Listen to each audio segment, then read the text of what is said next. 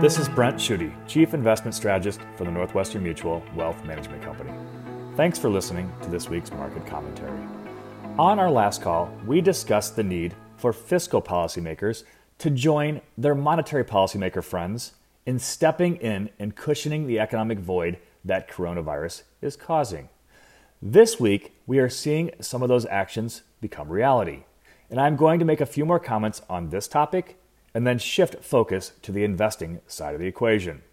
First off, can I ask you to ignore, or at least take with a grain of salt, any economic forecast that anyone puts out right now?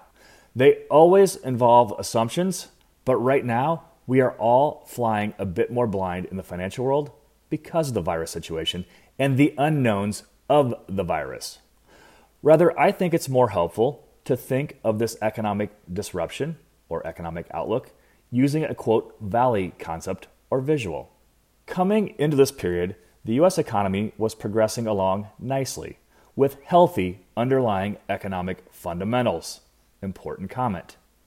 Now there has been a shock that is causing an economic valley, which no one knows how deep or how wide it will be because the virus ultimately dictates that. It could be shorter or it could be longer. And in a really perverse outcome, our best solution for the virus as of now, quarantining, actually causes the economic valley. But importantly, it could also make it pass much quicker. I think Roche Pharmaceuticals CEO Dr. Severin Schwan put it best in an interview on a major TV network this week.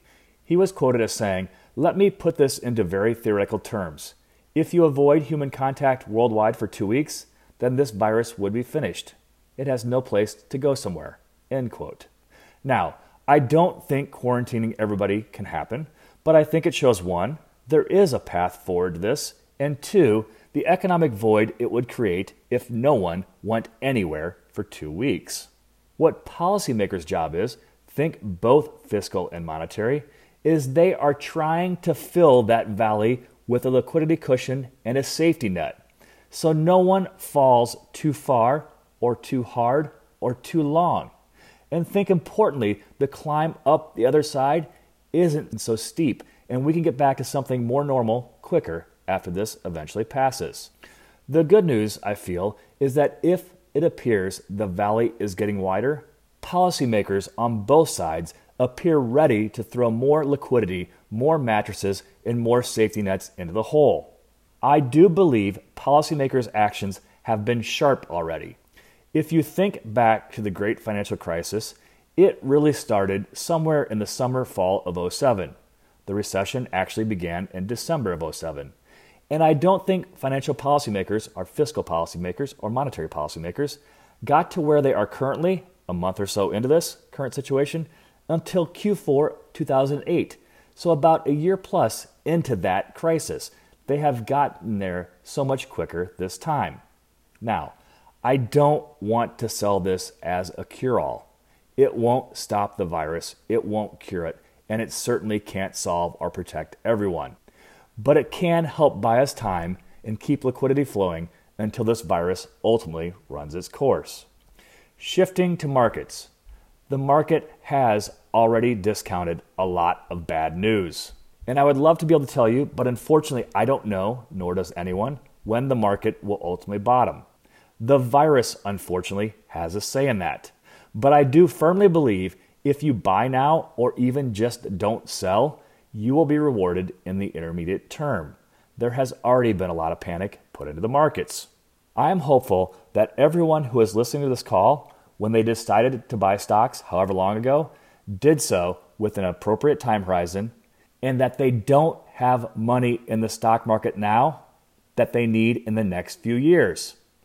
Assuming that is true, this is a very important thought for you to reflect upon. Remember your time horizon that you were planning for when you bought stocks. It certainly wasn't a couple months. This is step one for financial success. Having a plan, having an allocation that matches when you need the capital. Step two is harder. It's emotional, and it's to revisit and review the why in step one. I hope many of you have seen the studies on how advisors add value to their clients. It's not just step one, that's extremely important, but also step 2. Most of these studies show a 3 percentage point plus gain for an investor who has an advisor. Want to know what most of this is? It's the behavioral aspect. We all know that we are not supposed to panic when others panic. We all know that this time is truly never different. Right now, I would encourage you to revisit that thought. Panic is high and the urge to do something is growing. But I can tell you that those that keep their heads and don't take drastic actions have a much better chance of being better off in the future. History, no matter what the challenge that we have faced in this country at any particular moment, has proven that to be true. I have had many people asking me recently, should I get out for 1 to 3 months and then try to get back in when the virus subsides? My answer is no. You could sell, and this may feel good in the near term because the market could fall more, but I don't think you can time the other side.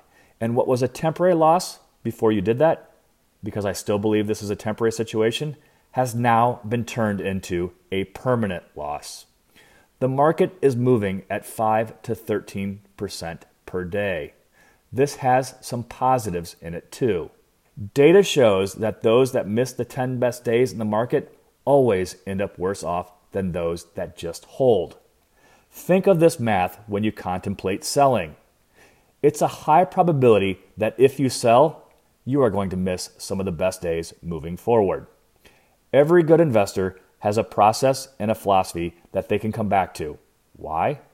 So when times like these hit, they aren't emotionally driven to find a new solution or to, quote, fix whatever is wrong. The best investors stay within their philosophy and follow that with discipline. Think Warren Buffett and other great investors. Ours is long-term investing, and I firmly believe that long-term financial success is not garnered by how you behave when times are good. Anyone can invest and own stocks during those time periods. Long-term success is garnered by how you behave when times aren't easy. Those are the times like these. These are trying times, but I firmly believe we will get through this. Thanks and stay healthy. The opinions expressed in this audiocast are those of Northwestern Mutual as of the date stated on this material and are subject to change. There is no guarantee that the forecasts made will come to pass. This material does not constitute investment advice and is not intended as an endorsement of any investment or security. All investments carry some level of risk, including the potential loss of money invested. No investment strategy can guarantee a profit or protect against a loss.